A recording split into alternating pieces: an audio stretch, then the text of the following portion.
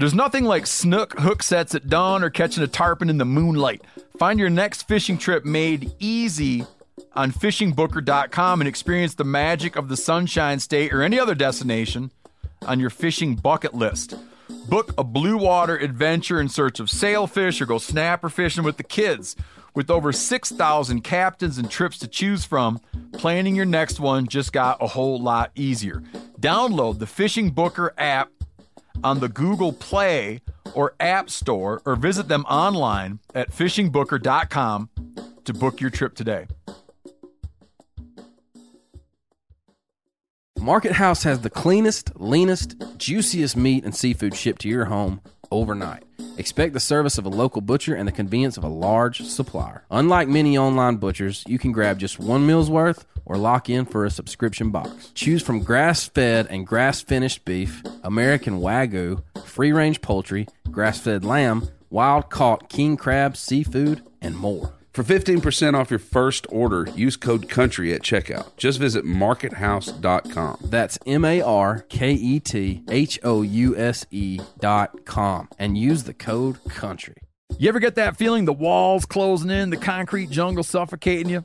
You crave some wide open spaces, the chance to connect with nature, maybe in a spot all your own. Well, head over to land.com.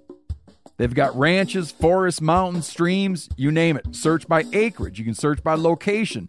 You can search by the kind of hunting and fishing you're dreaming of. Land.com. It is where the adventure begins.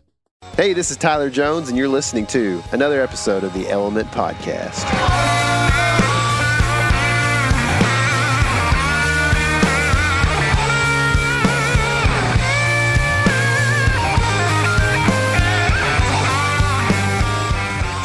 What's happening on my woods, people? Currently, I'm sitting in the woods, but I'm not hunting or fishing. I'm sitting in a truck. And my co-pilot, who's currently on his lunch break, an extended lunch break, Mr. K.C. Smith, is flying a plane over here. And that's no joke. What's happening, dude? I'm glad Jet leaves me little toys to play with in your vehicle. Yep. Whenever we're in here, keeps me busy on these long road trips that we take. So it's nice. Mm-hmm. Yep. But besides that, just I'm pretty hungry right now. Dude, me to too. And the reason why that we're extra hungry is A, it's past my lunchtime. Yeah. But B, we just did an incredible interview with Mr. Jesse Griffiths from a restaurant down in Austin, Texas. I don't know if he was at his first or second restaurant, but he said he was at a restaurant. He's at the second one. He went to the second one. The Taquiera. Yeah. Okay, so Jesse is an author, a chef, an outdoorsman. So as an author, he has a book called A Field, and that's one word, A Chef's Guide to Preparing and Cooking Wild Fish and Game. He was a finalist for the James Beard Award, which is pretty awesome. He founded a restaurant down there in Austin that's based off of the Locavore Movement, I guess. Mm-hmm. So I'm excited about this. He's also been on Bizarre Foods, I believe. With your hero. I think that's where I originally saw him. Yeah. With my hero. And so anyway, this guy is he's done it, man. And we did an interview with him, and there was some kind of weird monster effect in there or something during one part. But there was I don't know, you might have to excuse the audio a little bit for a section there if you notice it. If not, don't even think about it. Recently, we went on a squirrel hunt. We did. What was that all? Which turned into a rabbit hunt. And then a shed hunt. And then a shed hunt. And then a buck bed hunt. Yeah. So as most of our postseason outdoor adventures go, we start to key in on one thing and then gradually drift towards the whitetails. It's just who we are. But we got a lot of the other stuff done too. Yeah, we pretty much did it all. You're the squirrel spotting master, dude. I feel good, dude. I was impressed. It was like that one time this summer when I was like, dude, hey, how about the spot? I'm looking at it on a map, and there should be bucks bedding here, and using, going up to the doe bedding, and then we saw bucks from the road. It was kind of the same thing because, when I spot things and you haven't spotted them yet, it's amazing. It never happens hardly. I think part of it was I already mentally switched over to looking down low. Well, I know the second one. Yeah. You were kind of that way already for sure. But you did do a good job on spotting some squirrels, and maybe too. I was thinking rabbits. So, dude, you got into rabbit mode, like rabbit raging mode. Yeah, I got the rabbit. So you weren't about it at first. No, I like squirrel better than I do rabbit, but rabbits are kind of more fun to shoot because they're fast. Dude, we had some fun doing that. Yeah, it was cool. I did get a enema from a cedar tree. I don't even know what that is really. So get out, find your local public brush pile and jump on it, and you'll kill two birds with one stone, or two rabbits with one jump. But don't do it during snake season. Yeah, don't do it during snake season. You can get a friendly clean out from a cedar bush like Tyler, or you can also run a rabbit out and smoke him. Or you can shoot a tree like I did when the rabbit ran out. This sucker came running out so fast, like the rabbits do. They came out fast, man. And it was not like I'm going to go and then stop and look back and then go. It was I'm gone. And so he takes off through these like cedar elms and cedar trees, and he was going straight away. He was only like 15 yards when I finally got up on him, but it was way too thick in there, and I just blasted the cedar elm tree. Yeah, we could see like the hole through where you shot through the trees. Yeah. So that was fun though. We killed a rabbit, a fox squirrel, a cat squirrel, and you found a shed. Found a shed, man. Teenager shed. I don't know. The first. I'm telling you, I'm convinced. The first shed of 2018. I've never done well with sheds in anywhere around that I go, except for South Texas. But last year I had a great shed season, and this year looking pretty good. Yeah. I don't know if I'm going to be out as much as I was last year to find as many, but I was pretty cool. I was pretty pumped to find that one. I mean, it literally had like 1 inch of tine sticking up out of the leaves. Dude, it was just a happen chance though. Like there's no way I should have found the thing, except I was like looking at the ground right there, and I was like, huh? Yeah. We had got into whitetail scouting mode at this point. Not shed hunting. We were scouting for deer sign, and we get into this area where there is 2 rubs, I think, and one of them was good. 2 good rubs, yeah. And so we're like, man, there's a lot of edge habitat here. This is definitely a transition area, even though, as usual in Texas, at least in the parts that we hunt, you couldn't see a trail, really. It's just like, oh, well, there's a lane there. They might move through. Yeah, and so anyway, we're sitting there. We're talking about, we're like, well, maybe we should hang a camera here. What do you think? And we had picked one up, a camera that we had in the area, and we were going to put it out. And so this is why me finding these squirrels is such a big deal. Because we're like, okay, let's put a camera out right on that tree over there. And we start to step. And Casey's like, oh, there's a shed. And it looks like, literally like an inch of baby tine sticking out of the leaves. It's like one of those things that just, I would have just walked right over it, but it was a good find. It's cool. I was pumped. A little 8-point shed from probably like a 1-year-old buck. You know? Yeah, it's real old too. So, it's chewed up a lot, which a lot of times I'd either rather find them, and it would be sad, I guess, if it was a big one, but like a brand new brown that's big, I like that. But I also like the really old ones for some reason. It's kind of been chewed on and stuff. They're just kind of like neat, Every shed kind of tells a story. Yeah, for sure. I guess last thing I'd mention before we go to the interview is that the Pint Night that we have coming up, Texas BHA Pine Night, Backcountry Hunters and Anglers, where we're doing a live podcast. And we're going to be doing that with our buddies from Stormwater Creek. And we're going to get to see all our buddies from Texas BHA that we haven't seen in a while since basically One Eyed Jack. So released, and or not released, but the tour came through. And so that's exciting for us. But don't forget that it starts at 2 p.m. on a Saturday, February 17th. And it is at the Legal Draft Beer Company there in Arlington. I haven't ever been there, but I hear that it's a pretty cool setup in there. Sweet. And they've got, I guess, like some of those big copper machines and stuff working in there, I guess. That's what I hear. Yeah. I may be spreading false statements here. Yeah, so come on Saturday and figure it out for yourself. You have to fact check. Yeah, you have to personally fact check. So anyway, I guess that's about all we have to plug here, and we will get to the interview with Jesse Griffiths. So did you grow up in Austin? No, I didn't. I grew up in North Texas, in Denton. Oh, okay.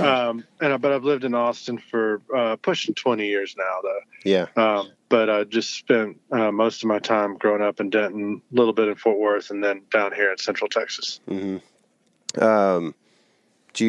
Have you pretty much hunted all over the state? You spent some time hunting up in the Denton area and such? Not really. Yeah. I started hunting a lot later in life than most. I've fished since I can remember, but I just started hunting probably about 11 years ago after I'd moved down to Austin. So the majority of my hunting has been done in Central Texas, South Texas. No, I haven't really been back up to Denton that much. I know it's really good up there as far as ducks go. And I saw a picture of some buck that a guy poached. Yeah. The other day. Yep, we saw it too. It's a giant. Yeah. I missed Denton. Growing up around Denton was amazing. They were just filling Lake Ray Roberts when I was basically, first able to drive. And so as they filled that lake up, we'd go out there and we caught so many fish in the first few years that lake was filling, white bass, crappie, catfish, largemouth, everything. It was a good time. Oh, I can imagine. We grew up out here on Lake Fork. I don't know if you know where that is. Definitely. Yeah. So big largemouth country, and you're not supposed to eat them according to culture, But ooh, I'm gonna make some people real mad today. Hey, not me at all. We have eaten them, and I don't know if that makes people mad or not, but I'll admit to it. It's pretty good fish. Pretty good. Yeah. Yeah. The little ones, of course. Yeah. I'm not trying to eat, the 10-pounders that are apparently everywhere that I can't catch. Yeah, well, that's cool, man. I it's good that we share some similar roots there, I guess. So you were saying that you didn't really grow up hunting. What has that done for your appreciation for the outdoors, and also just your stance on being able to harvest your own food, essentially? Well, I loved fishing. And every excuse to be outside when I was growing up.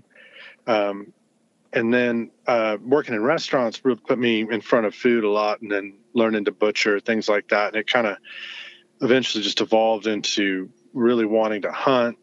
Went on for the first time and absolutely took to it. And I don't think I've bought meat in over 6 years now. Wow. That's cool. I will say it helps when you own a butcher shop, but Yeah.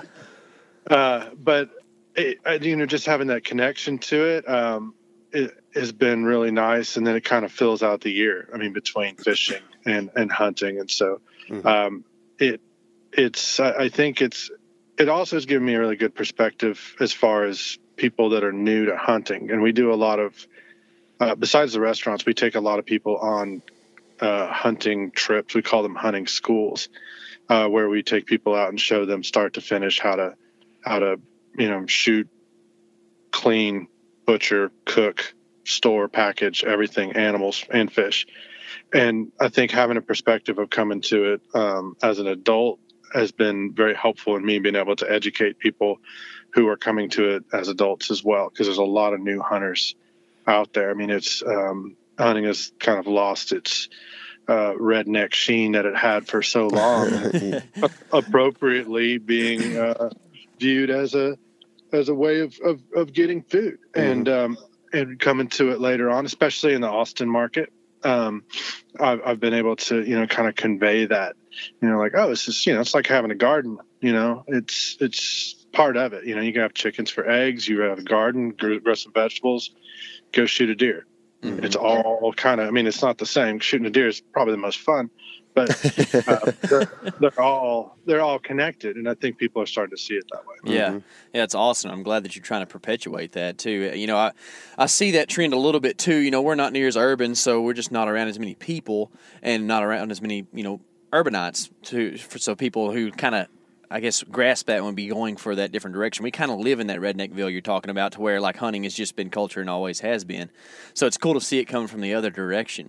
You talked about, I guess you fished for forever, but you came to hunting later in life as a pursuit, I guess, for better, more quality ingredients. How did you get your start like in the culinary world? Well, I started working in general when I was I got my first job when I was 14, and then when I was 16, I just signed on to a restaurant. I mean, I just started working there as a busser, and then I think the best way to put it is I never got out. Yeah. I didn't go to college. I didn't go to culinary school. I just stayed working in restaurants. As a waiter, as a bartender, I managed, and then eventually, I didn't feel like the front of the house was, it's long hours and lots of cash, and it's not the most stable environment. So I really wanted to get into the cooking aspect of it. So I just started working in kitchens, and I also did a lot of traveling, which I think is a great way to learn about food, is go somewhere else and eat their food. I mean, whether it's, the high deserts of Mexico or Spain, or, even, Kentucky, just go somewhere else and eat the food and see what they're doing, and did that a lot. And eventually, we built up this business, and were able to open our first restaurant. And then just opened our second. And so I've been in it for a long time. I mean, I absolutely love it. I love food in all its forms. And, whether it's, a really beautiful vegetable from farm down the road, or going out and shooting a really fat hog. Yep. Yeah, that's cool. So the name of your restaurant strikes me as unique. So can you tell us what your restaurant is called and how it got that name? I can. I definitely have had this conversation before. Yeah, I figured. It's called Dai Due, and Dai Due is an Italian, part of an Italian phrase that means "from the two kingdoms of nature, choose food with care." It's the first two words of that, and it means "from the two." It's kind of hard to pronounce. It gets we get a lot of different pronunciations of it. I think that's enjoyable. It is a conversation starter. Oh, sure. But basically, I saw that proverb in a really old Italian cookbook years before I opened the business, and I was like, "That's it right there." I want to call it that, and I stuck with that. Yeah, that's cool, man, and effective marketing as well. If you can get people to talk about your name, then you're doing good with that. Right. Yeah. So. You talk about going out and shooting wild hogs, and I've looked at your menu and been following you on social media for quite a while, and it seems like you serve quite a bit of wild pork. Is that correct? That's absolutely correct. Yeah. And at the new restaurant, the Taqueria, we don't serve any domestic pork at all. Cool. We are only serving feral hog. Yeah. And a lot of that came, there was kind of a resurgence on our end. We've always served a lot of feral hog at the restaurant, and they're trapped. They're trapped live and brought into a processor. They're inspected ante-mortem before they're killed, and a post-mortem, and then they get that blue Texas stamp on them. So they're all inspected. But I love the idea of being able to alleviate this hog problem through eating them. Parks and Wildlife, they've famously said we're not going to barbecue our way out of this situation, but I think that this is a great use of a resource like that. I mean, what situation would we be in if they were inedible? It would be a far worse place. So we made a commitment at the new restaurant to only serve feral hog, and by my estimation, we're probably going to serve about 300 of them a year. And that doesn't count the other restaurants. So I think between the two, we're probably sitting at about 500 a year. Yeah. Which is a drop in the bucket, of course, but it is doing something. Yeah. And we did, in all transparency, campaign pretty heavily against the poisoning of them. When the warfarin poison was offered up, I think this is probably about 10 months ago, where that became a thing, and it was defeated, and we were part of that. I was really resistant to the poisoning of them for a lot of reasons, not just selfishly because it might affect our ability to serve them as food, but after doing that, I felt it was pretty incumbent on us to double down on our efforts to just basically kill more of them. Right. Like if we're going to say, no, you can't pursue this means to kill these hogs, then we need to up the ante a little bit and step up and see to it that more of them are taken out. Uh-huh. So that's one way to do it in my mind. Yeah. So then how do you, like you said, it's a drop in the bucket, but it is 500 wild pigs a year or so. How do you get other restaurants to get on board, and then further individuals to take that initiative and maybe that responsibility that, hey, if we're going to campaign against this poison, then we still have to do something about it, you know? Right. I mean, that is a great question, in that how do you get people that are already hunting to consume the hogs, which I think is the responsible outcome of killing a hog, but I mean, you definitely don't have to. And then how do you get other restaurants to do it? And I think that, those are two different issues, and they're both very complex. The first, how do you educate hunters to be able to more easily use feral hogs as a food source, is through education. You have to be able to teach them simple and effective methods that are going to work and that they're going to actually use.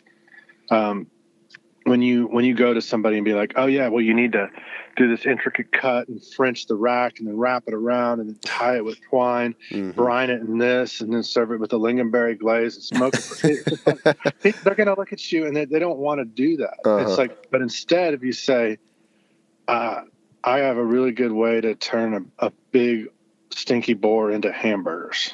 Then you've got their attention. And if you can make that work for them through a couple, simple tricks or just like preparations, then you are really going to get through to people a lot better.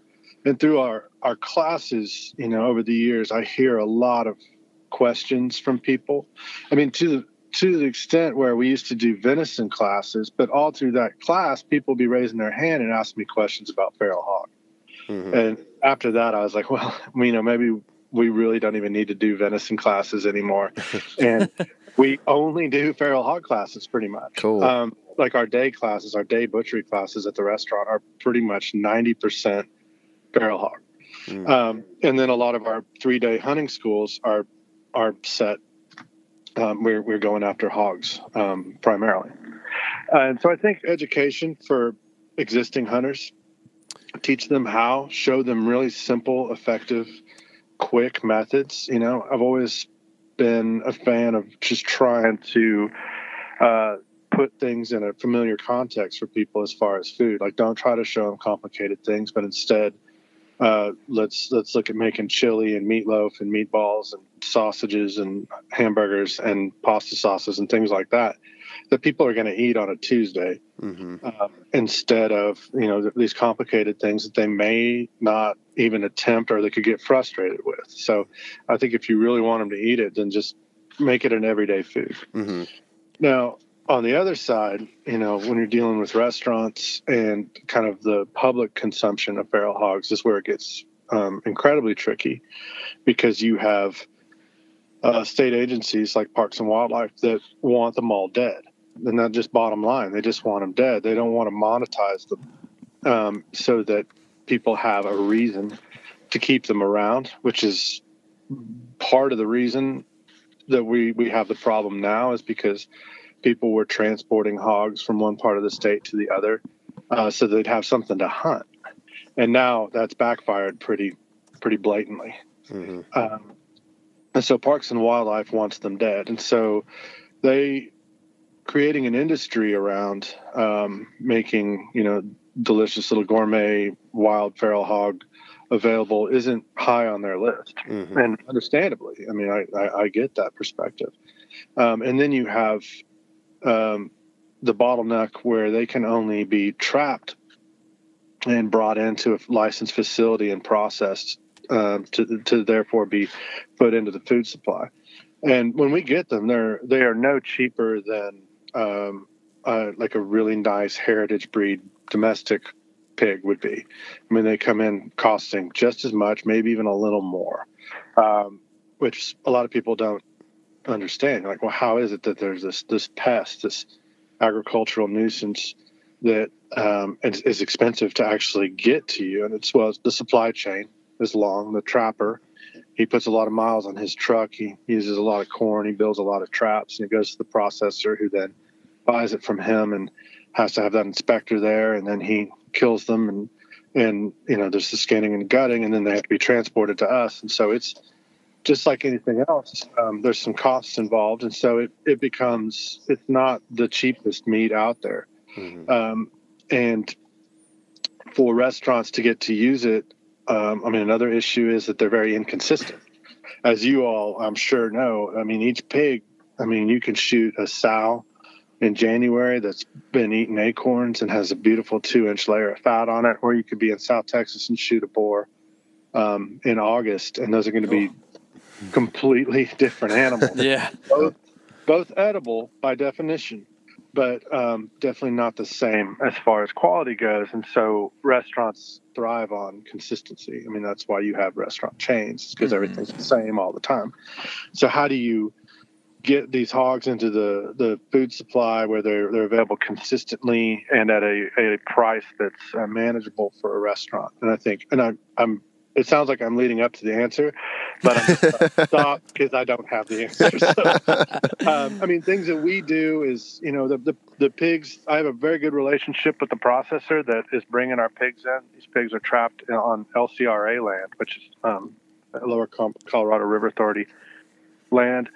And for some reason, they're just fat and beautiful, and they taste amazing. And so we get a really consistent product at the restaurant as far as those go, or at both restaurants. But that couldn't be said for everyone everywhere. So it makes it a little easier on us. Very rarely do we get a big boar that's got, kind of that stink to it. He selects mostly mid-sized hogs for us that visually look like they have a good amount of fat.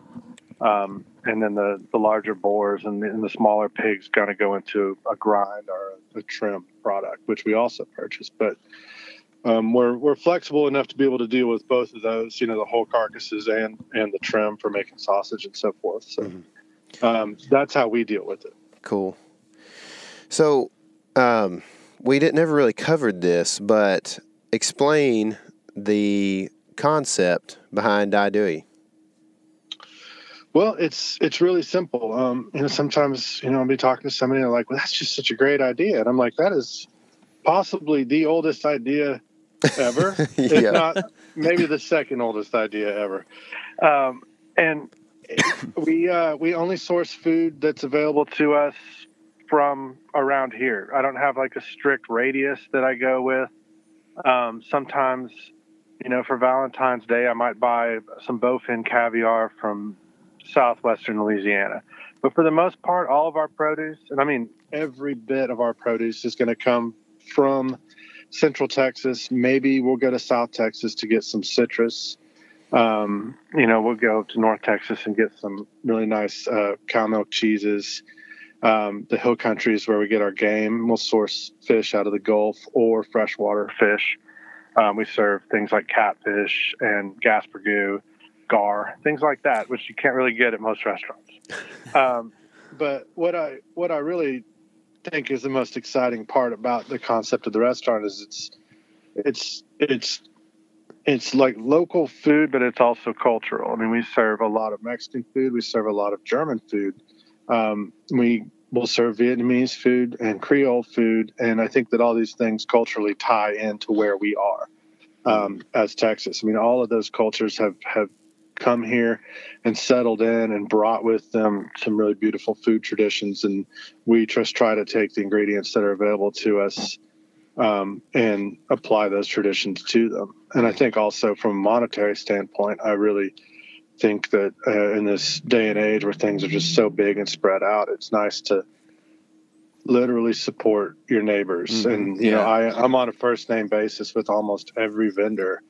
David brings me avocados and limes, and Katie brings me bok choy and lettuce. And, it's really nice to give those people your money. Yeah, dude, that's awesome. So you're telling me that I can take a bowfin or a grinnell, like what we call it, with some refinement and actually eat the eggs out of the thing.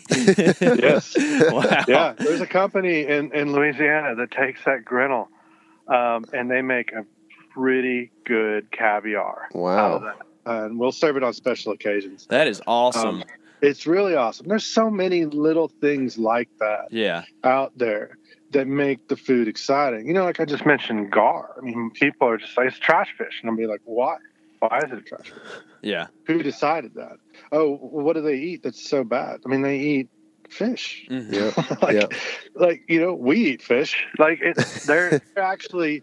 You know what they are is they're hard to clean. Yes. And so they've developed a reputation. Well, and things like that. Or, wild boar, is that edible? Yes, it's edible. It's very edible. In fact, it's some of the best meat I've ever had has come off of feral pigs. Mm-hmm.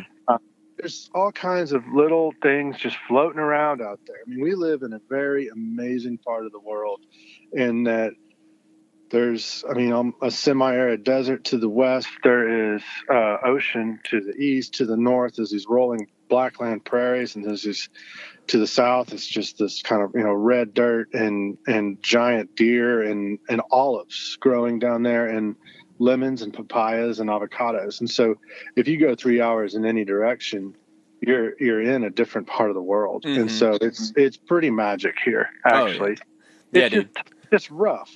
Mm-hmm. Yeah, it's cool, and that's kind of like an interesting concept because people like to talk so, I guess, state-based when they talk about many different things. And we live in the hunting world a lot, so people talk about, down in Texas it's easy, or down in Texas the deer are big, but it's not that. It's sub-regional. Like every little part of our state does something really good, and it has some things it lacks. But that's kind of the cool part about, I guess, being located, especially where you are in Central Texas, where you can kind of, like you said, go all directions and get all kinds of things. Another thing that we have that's kind of neat is the fact that, like, we're kind of this buffer state of, like, urban but also very wild. So there's a lot of, I guess you could say, like, native things to eat, like deer, turkey, quail, things like that. And then you also have, like, the wild boar or the axis or, largemouth bass that, right. Besides like a Guadalupe, there's not largemouths are technically an invasive, so you have all these different things that kind of come together to kind of culminate as like a really great place to be a chef, Right. So, are you suggesting we should eat all the largemouth bass? Not all. I would like to have a sustainable breeding population, but let me tell you something, man. We hit the creeks, in the spring for crappie. And I'm just as happy when I bring in a 14-inch bass as I am a 14-inch crappie because they're both delicious. There's nothing wrong with a largemouth at all. And I'm not going to eat a 6-pound rusty old male that's seen 10 spawns. Like it's not really going to be my number one fish. But fish are fish for the most part. If you do them right, they're all tasty. So there's something I feel like you probably encounter quite often. I guess in your personal life and in the restaurants too, and that's like the mental block against certain species or a certain cut or something like that. And let me give you a for instance. For instance, about, I don't know, it's 2 or 3 days ago, we made a dinner strictly of the hearts of cervids. So we had some Midwest whitetail buck, some hill country does, and an elk heart that we put out on the grill. And my wife, who is lovely, I love her very much, she'll eat, ground meat from pretty much anything, but she just would not touch those hearts. And I know that, especially since you deal in such, I guess, interesting different varieties of foods at your restaurants, that you have to have people come through the door who are really apprehensive to eat some things. So what has been your best approach that you found to kind of overcome those mental blocks and show people that, hey, all of this is food if done right, and it's just like it's all in your head that you won't eat it. Mm-hmm. Well, absolutely, and I think that you're touching on a very good subject there, and that when you're using a resource, you should use all the resource, and that includes the heart. Mm-hmm. I will make a quick point. Heart is a muscle, just like the tenderloin is. Yes. And flavor-wise, it's just, a little more iron flavor, but I love heart. Me too. Yes. I think it's amazing. Mm-hmm. And this answer will loop back to what I was saying earlier with putting things in context. And for a long time, we would maybe take a fresh venison liver and saute it up and serve it to people, and they'd be like, "Oh yeah, that's okay. I can do a couple bites of that." But then we found other ways to present all those things, and there's one word that will really encompass all of that, and that word is boudin. So if you take I think the last boudin we made, we used a coot. Oh, cool! Like the gizzards. The coot gizzards, and venison liver, and feral hog liver, and some feral hog trim, and made it. I mean, it was boudin. It was great. So something like that. I mean, just for starters, where you can be like, okay, here we're going to take the heart, the liver, and the kidneys out of this deer, and we're going to cook it with a bunch of peppers and some onion and some really nice fatty feral hog shoulder. And then we're going to grind it all. It's going to look terrible. And then we're going to mix it with rice. And then, I think the best way to do that is to fry it, boudin balls. And we fry it up and everybody says, this is amazing. This is great. And I'm like, well, this is the only thing you really ever need to do with those. I mean, if that's all I'm going to get you to do, then that's great. Just this, and one animal's worth of heart, liver, kidney will make an 8-pound batch of boudin. They're a huge party or several dinners or whatever. So I think that, again, put it in context and don't challenge people too much. Just show them that it can be done and try to get them outside of their food prejudices. Like I said, at the restaurant, we'll serve some freshwater fish, and that's hardly ever done. People don't, first off, they don't know what a gaspergou is. Yeah. And then we get to have that conversation with them. And then a lot of times the people that do know what a gaspergou is tell you it's inedible. And that's invariably followed up with me saying, well, have you ever tried it? And then they say, well, no. So how do you know if it's inedible? And you can loop that back to feral hogs as well. Yeah. Someone once told me you can't eat a feral hog if it weighs over 120 pounds. So 119, fine. 121, no way. Yeah. It's just like, where did that come from? And so much of that, or an aoudad. Aoudad's inedible. Not true. Very edible. In fact, good. In fact, great if prepared correctly. If you do the right things. Oh, it's tough. Well, you didn't cook it long enough. Things like that. Yeah. So I think education, more having conversations and getting people out of there. The only thing that's good is backstrap, and that wild ducks don't taste good or whatever. I mean, there's just misconceptions, and the way that people handle game meats or prepare them might not always be in their best interest. Yeah, sure. And I'd like to touch on that, but I'm going to back you up just a bit because I went to school in College Station, and that's where I learned the term gaspergou. Before that, we always called them freshwater drum. That's the same thing, right? Yeah. Yeah, and it's funny to me because I heard that too, like, oh, don't eat that, or like, if you can find somebody to give it to, do it, or what have you. But then you head 3 hours south and you catch a small black drum at the coast, and it's delicious. You'll find it on plates, on menus at restaurants, and they're like literally so basically the same that it's crazy, the fact that they're separate species, like they're just almost the same exact fish. And it's funny how people kind of get that species block in there too. And I've seen that more often. Like, for instance, there are members of my family that will eat deer meat, but if you grind up a hog and try to present it as a hog burger, oh no, I can't do it because it's hog. And it's like, how is it different? I don't understand. Maybe people like that have had like a one bad experience with something, and then it kind of ruins them forever. But I think that's what's cool about how you're doing like the total outdoorsman classes. What do you call those classes where you teach them how to hunt and cook? We call them hunting schools. Hunting schools, okay. And when you do the hunting school, and like you really can facilitate where people don't have that bad experience. Like, hey, yes, you did shoot a 220-pound boar, but if you treat it right, then it can still taste good. And I think that oftentimes people, and I kind of fall into this just a touch, I'll just be honest, like there's a gradient scale of, something that's worth harvesting because it tastes good enough to prepare, but I don't want to deal with an extensive preparation. And, because you kind of get to that point where it's like, okay, yeah, I could go shoot, a soft-shell turtle, and with some cleaning and some different things, it could be tasty, but at the same time, I can go out here and shoot a mourning dove, and it's a whole lot easier to cook. You know what I'm saying? So, I guess where I'm going with this is, like, how extensive do these hunting schools get that you do? And, like, I guess how exotic do you go with the different things you teach people to cook and clean? Well, we don't get that exotic unless we feel like they want to know that. Yeah. And I think that's why we limit it to about 6 or 8 people per trip. And so I'm in there, I'm sitting in the blind with them, I'm talking to them all weekend. Then we're just getting a feel of what they want to know. And then when we start up the class, and we typically will butcher 3 animals and then cook those not all of them, but cook that for dinner that night in 15 different preparations. And I'll let them guide me. I'll say, well, what is it that your family's going to eat, or what are you most curious about, or what have you been told you can't eat off of a deer?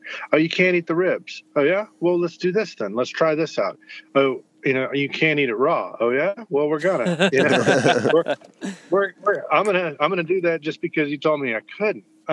Things like that. Or I remember one time we were down in Matagorda and we had some fishing guides sitting around, and we're serving just course after course of fish, and we served them some fried fish, which is, I think, one of the finest foods in the world, just fried fish. Mm-hmm. And one of them was like, "This is the best fried fish I've ever had." And I was like, "Well, I'm glad you said that, because that's gaff top." Oh, man. Yeah. Yeah. And I really enjoy that. I would prefer to eat gaff top over trout. Really? Yeah. I think that they're really, I know about the slime. No, but you don't have to point the slime out. I know about it. But flavor-wise, I think they're amazing. I think they have great texture and great flavor. Mm-hmm. And if you think about it this way, is like, you go out, you're standing in the bay, you're throwing a jig, and all of a sudden you hook this big fish and it fights like crazy. It's an 8-pound fish. Then you get it up and you see it's a gaff top and you're disappointed. Why? Mm-hmm. Why? What about that whole experience was disappointing? I'm looking at it thinking, no, this is amazing. Now I have an 8-pound gaff top that I get to eat, and I can still potentially catch 3 reds and some trout, and maybe a flounder or something like that. And to me, I'm like, this is an amazing bonus. And, I understand that that's going to slime up your cooler and all that, but worth it to me. Yeah. But to be so species specific about things, about where the enjoyment comes from or what you can eat, I think has gone overboard. It's like we've gone too far with it.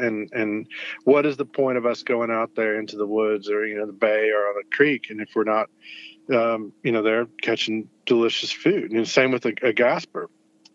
We were running a trot line, and the last fish on the last hook was this nice 4 or 5 pound gasper. And this was back in December, and we were all real happy. And we fried that thing up for breakfast the next day, and it was good. Ooh, fried fish for breakfast sounds like one of the best things. I've never done that, especially if it's fresh. Oh yeah. Oh. Yeah. Fried bacon grease. Oh, man. With bacon. See, Jesse, you talk my language, man. Yeah. So let's go back to your restaurant stuff a little bit here. I understand you serve the wild boar, and because of, the, I guess, criminalization of market hunting, you can't really have any native North American game animals on the menu, right? So Right. All of the deer are axes, fallow, sika, elk, that are either escapees or being culled off of game ranches. Yeah, delicious animals nonetheless. Actually, axis is next to elk. Axis is probably my most favorite thing that I've eaten. Absolutely, by far. So, but it's still like not the true experience of going out and shooting one of a true wild animal yourself. It's still, like you said, it's farm raised game animals or game meat. So. Do you actively kind of promote the idea that, like, hey, this is a reasonable facsimile, but it's not the real thing, and to do the real thing, you need to go out and do it yourself, or do you kind of keep those two worlds separate from your restaurant and then from the hunting schools? Right. I mean, there's a lot of misperceptions about that. I mean, some Yeah. people think that, in the morning I get a call from a sous chef. They're like, yeah, we need a hog and 3 catfish. And I just I'll put on my boots. It can't happen that way legally. But, Yeah. I think as far as the hogs go, I mean, that is exactly what you're getting out in the wild. Sure. And all of the fish we get, we don't serve any farm-raised catfish. When we do serve catfish, we serve wild catfish. That's cool. Caught by some of the last trotliners, commercial trotliners out there in East Texas. And but with the deer, it is a little different. And we've had people challenge us to say oh, it's illegal to serve venison. I'm like, no, it's not this kind, but Yeah. But I like that it started a conversation. Sure. And we're not getting them off of kind of your classic venison farms either. They're coming off of these ranches, and they catch them with net guns, and they catch them in traps. And so they are, at least from a diet standpoint, pretty much living in the wild. Yeah. They're out there in the scrub, which is important to me also. Yeah. But yeah, we do have to have that conversation a lot. But in the end, if someone's choosing to cull something like that off their ranch, or it's an escapee that's competing with a native whitetail, again, we are serving a dual purpose with that. Yeah, sure. So since you talked about, it's important for you to I guess have free ranging meat and game on your plates there at the restaurant, do you feel that animals who maybe die a violent death, so say you have a whitetail or a sika or what have you that is shot with an arrow or a bullet with an ethical shot, they don't really know what happened and they expire and bleed out, as opposed to something that comes from a game farm, or say beef at a finishing cattle lot, grain finished or what have you. Do you feel that there's kind of a connection to taste and I guess plateability with animals like that? Not so much just the fact that some people like the taste of grain-fed stuff better versus grass-fed or what have you, but the actual way the animal lives and dies. Do you feel like that kind of reflects into how it can be prepared? Absolutely, and I think that there's no denying that. I'll give you one anecdotal example of that, in that we had a film crew come in.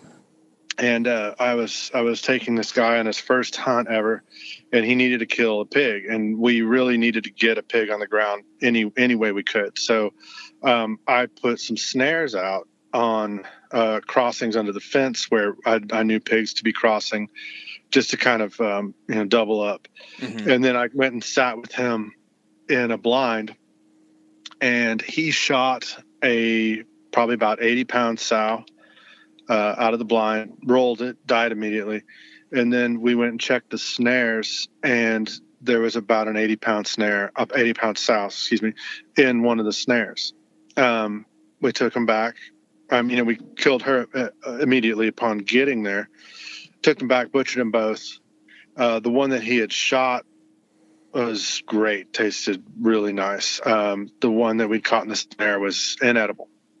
Man. Yeah. And, if you can talk to, veterinarians or, anybody that understands physiology, and it is that stress, that lactic acid, all those things that build up, and they will exacerbate that gamey flavor that you find in game meats and make them pretty bad. And a lot of times too, in a class, when we're talking about eating big boars, which is, I have this conversation so much, and I say, eat them all, try them. In fact, some of the best feral hog I've ever had came off of 150-pound plus boars. They can be very good. I had a guy in a class one time, and he said, "Yeah, we shot a I can't remember, big 250 whatever pound boar," and he said, "Yeah, it was actually really good." And I said, "Well, when you shot it, what happened?" He said, "Well, what do you mean?" I was like, "Well, did it run or did it drop?" And he said, "Oh, we shot it in the air and it just dropped." And I'm like, well, there's, I think that there could be something to that. If they run for 30 seconds, and that's 30 seconds of stress, things like that do come into play. And I also think, one time I was sitting on a panel, it was at South by Southwest, and I was kind of confronted about somebody about hunting. And like you were just saying, there's different ways animals can die. There's kind of like 3 ways. One is they can go to a slaughterhouse if they're a domesticated animal, and they wait in line. There's the smell of death. They know what's happening, and whether it's a cow who might have a restricted understanding of what's going on, or a smarter animal like a pig. Yeah. Or they can die in the wild, and no animal ever goes and lays down in a meadow full of little daffodils and falls asleep and walks into the light. That it never happens that way. The fire ants, the coyotes are gonna get them first. Yeah. Or something. And I don't in the wild, I don't think it ever is a peaceful way to die. Or there's the third option. And that's, an animal sticks its head out, it walks into that meadow, boom, and it dies. And, for people that are opposed to hunting, especially, I say, well, if you're personifying animals, or you're trying to, make a case for the best death, which of those 3 do you choose?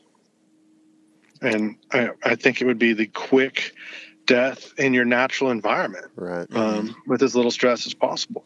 Now, you're also sometimes there's a bad shot and the animal may run and you have to track it, but I think that's you have to incorporate that into hunting as things go wrong in the wild, and that could be a factor. But I think at the end of the day, hunting an animal is the best way for everyone, for you to eat it and for the animal to die as well. So I'm going to kind of head a little bit different direction here maybe, but how much foraging have you done?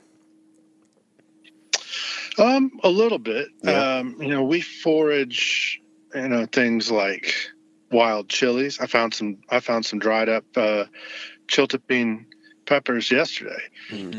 Mushrooms here and there, especially, our mushroom seasons are really hit or miss here, but some years it's amazing. We'll find morels and chanterelles. Things like cactus fruit, agarita. And then, I have a 7-year-old daughter, so things like dewberries. Oh yeah, Yeah. Are just a given, and that's just good fun, and that's like you can kind of incorporate a little bit of crappie fishing and dewberry. Yeah. And so if it's there, for sure. And I love the idea of eating wild plants, or I was talking yesterday also about the white bass run, and that there's always wild onions coming up where you're catching white bass in the same, I don't know if it's photo period or lunar phase or temperatures or whatever it is but if there are wild onions growing, then there's probably white bass spawning. And so the wild onions, I'm just kind of curious, that's, you tend to smell them. I feel like, if you smell something that smells like an onion, can you go wrong eating it as far as you've seen? You can't go wrong. That's what I've heard, is that if it has that oniony smell, then it is definitely edible. It's not going to be I can't remember what it is an edible allium. Yeah. So you mentioned the white bass earlier, and this kind of piqued my interest. What's your favorite way of doing those? Because those are pretty readily available across the state, I feel like. Oh, yeah. Well, you guys are close to the Sabine out there, too. Yes. Yeah. Yep. Where, wow, you catch a 50-pound limit of white bass. I love white bass. I am not often someone to cut the bloodline out of a fish, but I do like to do that on white bass. And, I'm in all honesty, I'm going to fry them. Yeah. And maybe chop up some, maybe cook those onions and chop those up and fold them into mayonnaise with some, maybe a little bit of fresh herb or something, and serve it with that. Something real simple. White bass is great. I love catching them. It's one of my favorites. I was looking at my pictures from last year, and I caught the first males on February 8th of last year, which is that's early. Yeah, and we were getting into limits on February 22nd last year. Man. So it's time. Yep. I got to reset. Yep. Yep. Okay. All right. Dust that stuff off and get ready to That's right. hike. Yeah, and that's a good fly rod quarry for us. Tyler and I have just caught the fly rod bug in the last couple of years. Oh, and yeah. That's just what we love to do. And, those shallow water creeks, and, it's pretty easy when you can throw a size 12 clouser or something and just rip white bass all day. Yeah. Or we call them sand bass, but, same thing. Yeah. But, and then really, I didn't grow up targeting them much in the spring up here as much as we did in the summer when they get in the big schools out in the lakes, right. And chasing them, and you're fishing them like they're bonita or tuna or something, offshore. That's a lot of fun, too. It's enjoyable. And that kind of, I guess, leads me into another question for, I guess, culinary options. Let's just call it that way. So we, as humans, oftentimes think of herbivores as food, right? Like, everybody knows that you see a cow and it's food. It's eating grass. It's food. And then hogs would be omnivore. Some people eat things like coons, which I like coon, but it's not a common thing. But a true carnivore, when you're talking land animals, is not very widely accepted as like food. Like, and I have a mental block against it. Like, I just do not want to eat a coyote. It's not in my list. But when you switch over to fish, the carnivorous fish are really what you end up eating. People don't really want to eat things like carp, who are omnivores, or grass carp or things like that. So, I guess, why is that? And then, have you dabbled into the whole, mammal or land animal carnivore side of things? I don't know why that is. I've definitely thought about that because it is, as you stated, it's just the reverse. Yeah. I've tried carp before. It's fine. Definitely not on the top of the list. It doesn't taste as good as the carnivorous fish. Mm-hmm. And as far as, eating, predators and, top apex animals like that, I've not, I don't have a clear answer for you on that either. I've not eaten them. I also don't shoot them. So that's one thing. And I recently heard that, somebody was handing out bobcat jerky and that it was everybody's favorite. And I'm like, well, that's great. I mean, you killed a bobcat and you made jerky. Good. Yeah. Mm-hmm. I mean, the way that I hunt and fish is just like, I like to shoot what I like to eat. And so most of the time it's hogs and ducks and crappie and white bass and catfish. That right there makes up 90% of and deer. That's 90% of what I eat. So I don't really feel the need to get exotic or even in dabble in that stuff. But and I mean, it's kind of, I never want to be judgy. I mean, about what you're shooting. If you need to control coyotes on your property, then you should do so. But I don't ever have to deal with that. Yeah. And I see a coyote and I wish it well. Yeah. I like it. I like that take, man, because I feel like a lot of times people try to get weird for the sake of being weird. And I'm sure you get that because you live in Austin, right? That's like your slogan. Keep it weird. But I like to try new things with the allure that, like, the new things will taste good. But, like, if I try something and I don't like it or it's not that great, I'm not going to continue to do it. And then there's some things I just don't desire to eat. Like, I don't want to, like, eat something weird, like, these coyote eyeballs are delicious, like, yeah, right, like, okay, so, but what's the point? You kind of get to that point where I don't ever want to treat my food as a novelty. You know what I'm saying? Like, I agree with you. I want to, like, respect the game that I take, and I want to eat the parts that are, edible, and eat the game that is considered edible or that I care to eat. And I'm not going to shoot something without a purpose, like you were saying earlier. But at the same time, like, I don't want to, like, go out and try to find, like, the weirdest thing I can shoot just so I can eat it. And like you said, not to get too judgy. I'm sure there's people that do enjoy coyote eyeballs, but it's just not going to be me. You know what I mean? But I don't know. It's just it's weird to see those trends, and I think that it's so much more relatable to the common person, kind of like what you were saying way back at the beginning. Like, instead of showing you how to like take this, this deer bladder and turn it into, some sort of a Italian delicacy, let's just show you how to take these ribs and make them something you eat on Tuesday, right? Like you lose people when you start getting too weird or too out there. I guess you'll gain a few that really like the weird stuff, but for the common purpose, plenty of that. There's plenty of that out there. Yeah, I'll also say that it's very, very grounding to have a kid eating. Yes, my daughter's not exactly picky, but when it comes to the day-to-day stuff I'm going to make, it is a little bit limiting, and it also affects the way that I cut a deer or a hog. Now most of it will go into ground or breakfast sausage, or make hot dogs out of venison, things like that. Yeah, and that is also, and that's real world application. That's when you take everything else out of it, all the romance and like, oh, I'm going to do this and it's going to be so impressive. But that's when you're looking at that deer, that hog, and you're like, I need to make food for the family. What are they going to eat? Right. Mm-hmm. Yep. That's how I treat it a lot of times too. Kind of on this subject, your book is of the same concepts, and the overall concept is pretty interesting to me.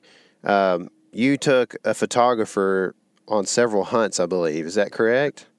Yes. Can you kind of run through how you got the idea and what the book is? And I mean, do a plug for yourself too. Feel free to do that. Well, yeah. I mean, the book, it came out almost 6 years ago now. And so, definitely learned a lot since. But the basic idea behind it was, as I said earlier, I came to hunting later on in life, and it was all these things that I had learned in applications, and coming at it as a novice, how to clean an animal, how to butcher that animal, and how to cook it most effectively. And I didn't really see a lot on the marketplace like that. Since that time, there's been kind of a proliferation of really good quality cookbooks. I mean, Hank Shaw writes amazing books.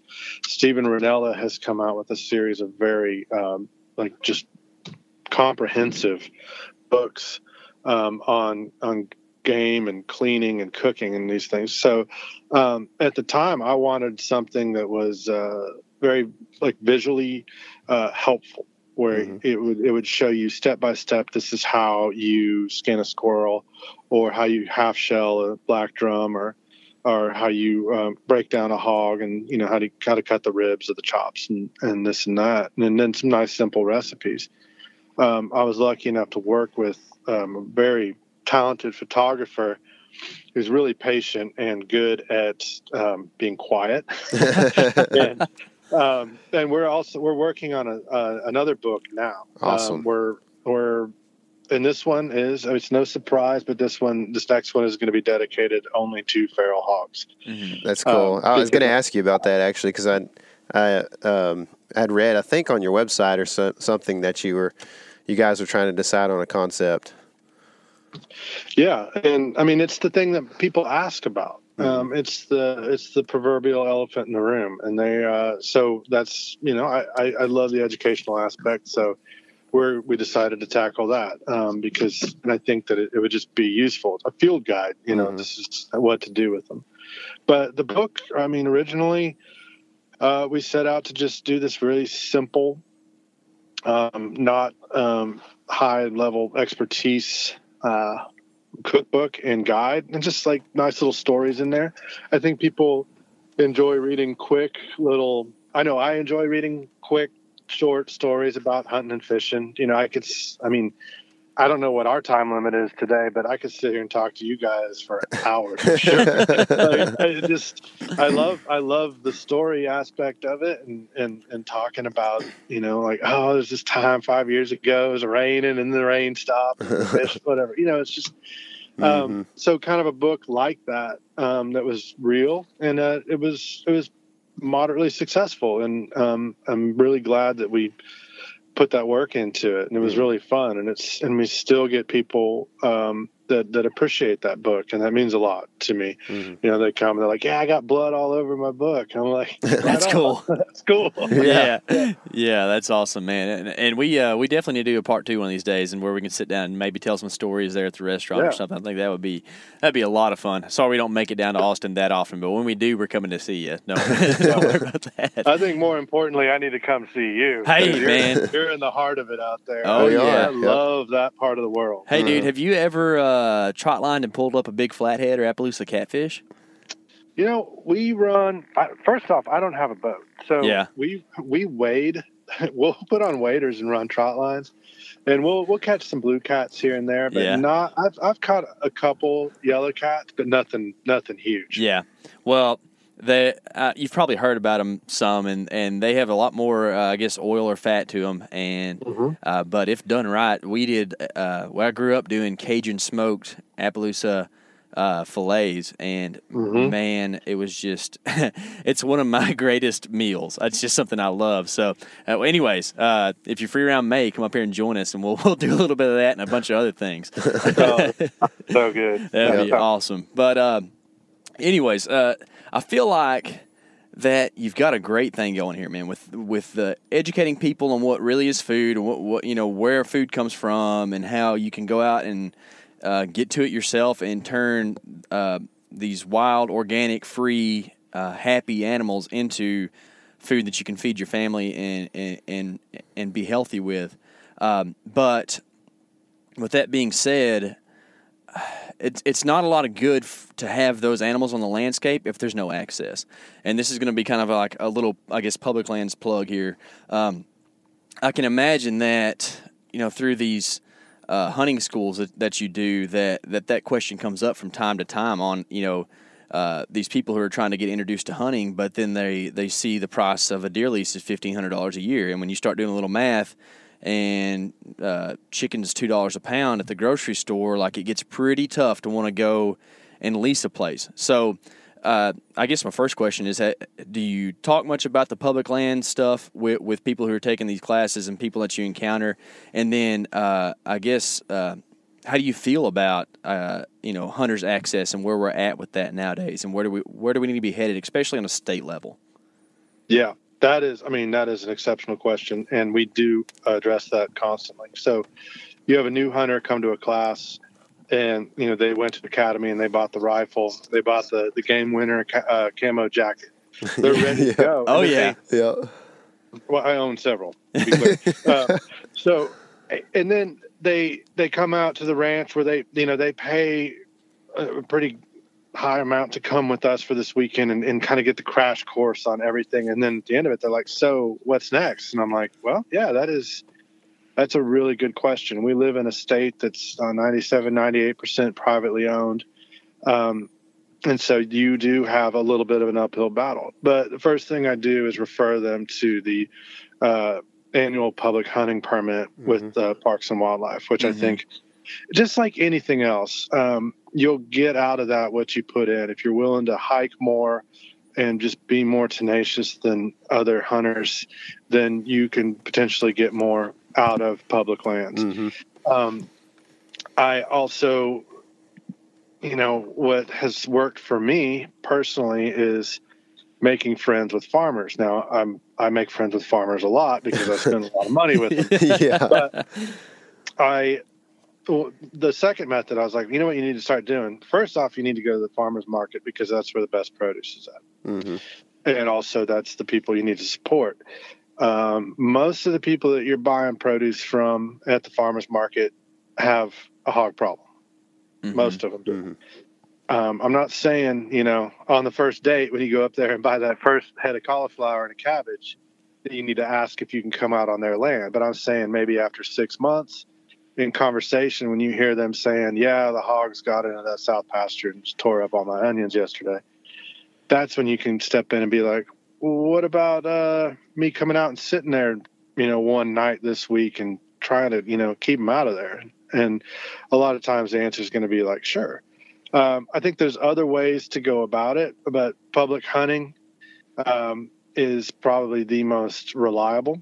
And I also would like to, plug Parks and Wildlife and Texas Wildlife Association, and, in their efforts for education and keeping these accessible, keeping these resources as accessible as they possibly can be. I get to participate in a mentored hunt at Inks Lake every year, and it's cool. A lot of fun. We'll guide first time hunters on we'll go shoot deer and then show them how to clean and butcher and make sausage, and we cook a couple meals for them, and it's really rewarding. But when it comes down to it, that's 8 or 10 people a year that we're getting in there and getting them that opportunity when there's a lot more. And I think it's a fine balance too, because, your private landowners in Texas are acting as stewards of said land and keeping it, generally in this, nice wild condition. And so, same with the hog problem. I don't know what the overall overarching answer is going to be to keep the general public having access to hunting without degrading the land and the hunting. But I would like to continue to work towards it where people can get those opportunities. And I think the start is with public lands, going through Parks and Wildlife. Yeah, for sure. We had KC and I spent a lot of time on public lands, and we had opportunities to shoot deer this year, and we like to shoot. We like to not scare too many deer out of an area that we may have a pretty decent buck in sometimes. So we'll pass some does, early in the season and such. But even still, the deer hunting can be hard on some of these public properties. But the one thing that we're going to continue circling back to, obviously, is that we had like hogs until like December. We had hogs every time we went out to public land. We were within bow range of hogs pretty much. Yeah. And so, that opportunity, you may not be able to shoot a deer out there on public land, but there are plenty of places with hogs out there that you can go on public land and shoot, many as you want, just about. So that's a good thing. Yeah, I think, and most new hunters either don't care or shouldn't care that much whether they're shooting a deer or a hog. Just get out there and get that experience. Exactly. And keep that available to them. And I think it's really important to keep Parks and Wildlife in a position where they can maintain public access to land. Yeah, for sure. They're doing good things. Jesse, I appreciate this a lot, man. This has been one of my most anticipated podcast interviews that I have had, and I've been wanting to do this for several months now, even though you and I only have a few weeks of correspondence. But, man, I appreciate your time, and I guess would open it up to kind of allow you to plug what you got going on. Where can people buy the book, and how can they find the restaurant, and maybe take a course in hunting or butchering? Well, sure. Well, first off, thank you for the opportunity of being on the podcast. It's, a real pleasure talking to you guys, and I'm gonna hold you to that invitation. Hey, we're for real. Yeah. Yeah. The book, probably the most easy way to get it is off of Amazon. It's called A Field, one word, A Chef's Guide to Cooking and Preparing Wild Game and Fish. And available through there. You can also buy it at the restaurant. We're on Manor Road here in Austin, and then the Taqueria, which we just opened about 3 weeks ago. That's the one that is only serving feral hog and venison. No beef, no domestic pork. Cool. And we're downtown in the heart of downtown Austin, serving tacos to suits all day. And you can get the book there too. And then the classes we offer are under a third branch of the business. It's called the New School of Traditional Cookery, and it is found on our website, the Daidue website, spelled Daidue. And it has a lot of information on there about different types of classes. We do open enrollment public classes that anybody can come to, and we'll put together a group. We do a lot of private classes where a group will have us out to their ranch or down to the coast where we'll put together a team of guides. We'll go flounder gigging, we'll go bay fishing, or we can bring a group out to a ranch that we partner with. And that's the ones where we are demonstrating, how to, skin, gut, clean, butcher, cook animals. And we call it like an immersive cooking process. And then if we're hunting pigs, we're going to only eat feral hog for 3 days. That's Okay. all breakfast, lunch, and dinner. That's what we're going to have. We're going to present everything that we're doing in context, in real time. And then if we're down at the coast, you're going to eat fish for breakfast, lunch, and dinner also. So we'll run crab traps and we'll gig flounder, and we are, just try to educate on as many things as you want to learn about. It's, we've had groups say, oh, hey, we really want to focus on sausage. Sure thing. We'll spend 5 hours on sausage. Mm-hmm. Things like that. So that's the new school of traditional cookery. The website's got lots of press on there. We've taken a lot of friends from up north, Yeah. from New York, Yep. and so forth on hunts, and they've written about it. We've been in Texas Monthly, Wall Street Journal. We did a video for Yeti, and a lot of other things. But when it comes down to it, it's I love my job. I get to go to the King Ranch in about 2 weeks and take a group of guys. They're down there shooting nilgai. Cool. And I'm going to teach them how to butcher nilgai, and basically just hang out on the King Ranch for 3 days. That's not a bad life. Cooking and cutting nilgai for these guys. So, That's pretty posh. yeah, it's fun. It's a good job. So Cool. Well, that's what we do. yeah, we'll make sure and link to all that in the podcast notes. So if you're listening, make sure and look underneath the podcast in these notes, and you can find any of that. And again, Jesse, thanks a lot, man. Yeah, thank you guys. I really appreciate it. Cool. No Yeah, problem, dude. Thanks. We'll talk to you soon. All right. Well, after that, I am ready to go to Gorditas. Starving Where are you going? to my vehicle. I've got Elkhart in the vehicle. Do you? Yes. Ooh. I got an Elkhart salad. Ooh, Mm-hmm. eating healthy. Mm-hmm. Dang, and you walked a bunch on public land this week. So I know it, This dude. weekend. Yeah. You're going to be in good shape. I doubt it. You look tired, man. I am a little bit. I actually had a really good night's sleep last night, but the night before, did not get a lot of sleep. Sometimes, whenever your family world and then your hunting world meet, and the family world's the night before the hunting world starts the next morning, 4 hours of sleep. It's just kind of how it goes. Yeah. But, well, that's part of it. It's Yeah. fun, what makes it fun. Oh, yeah, for sure. I mean, it's one of those things you got to get enough sleep to feel good and function well, but like at the same time, you don't want to sleep your life away. That's right, man. You can sleep when you're dead. Yep. But I guess. but man, I'm pretty pumped about. I guess kind of one of the cool things about the off season is we really get to expand our cooking and do some fun stuff, and it's pretty inspirational. Talking to Jesse and I like his kind of down home feel. Yeah. Yes. good. Yeah, I do too, man. I really appreciate that because, it really does resonate with me. I like to cook wild game a lot, and you do too.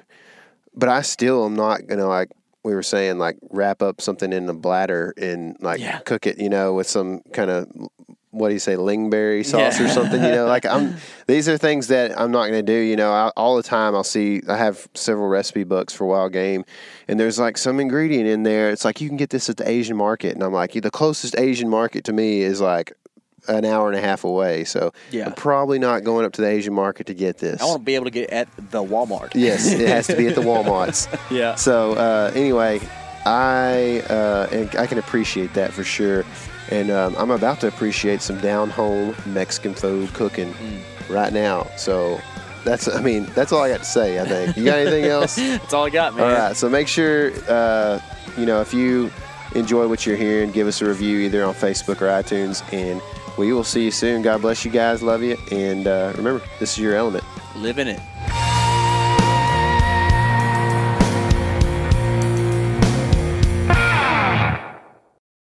Market House has the cleanest, leanest, juiciest meat and seafood shipped to your home overnight. Expect the service of a local butcher and the convenience of a large supplier. Unlike many online butchers, you can grab just one meal's worth or lock in for a subscription box. Choose from grass-fed and grass-finished beef, American Wagyu, free-range poultry, grass-fed lamb, wild-caught king crab, seafood, and more. For 15% off your first order, use code COUNTRY at checkout. Just visit markethouse.com. That's MarketHouse.com and use the code COUNTRY. You ever get that feeling the walls closing in, the concrete jungle suffocating you? You crave some wide open spaces, the chance to connect with nature, maybe in a spot all your own. Well, head over to land.com. They've got ranches, forests, mountains, streams, you name it. Search by acreage. You can search by location. You can search by the kind of hunting and fishing you're dreaming of. Land.com. It is where the adventure begins.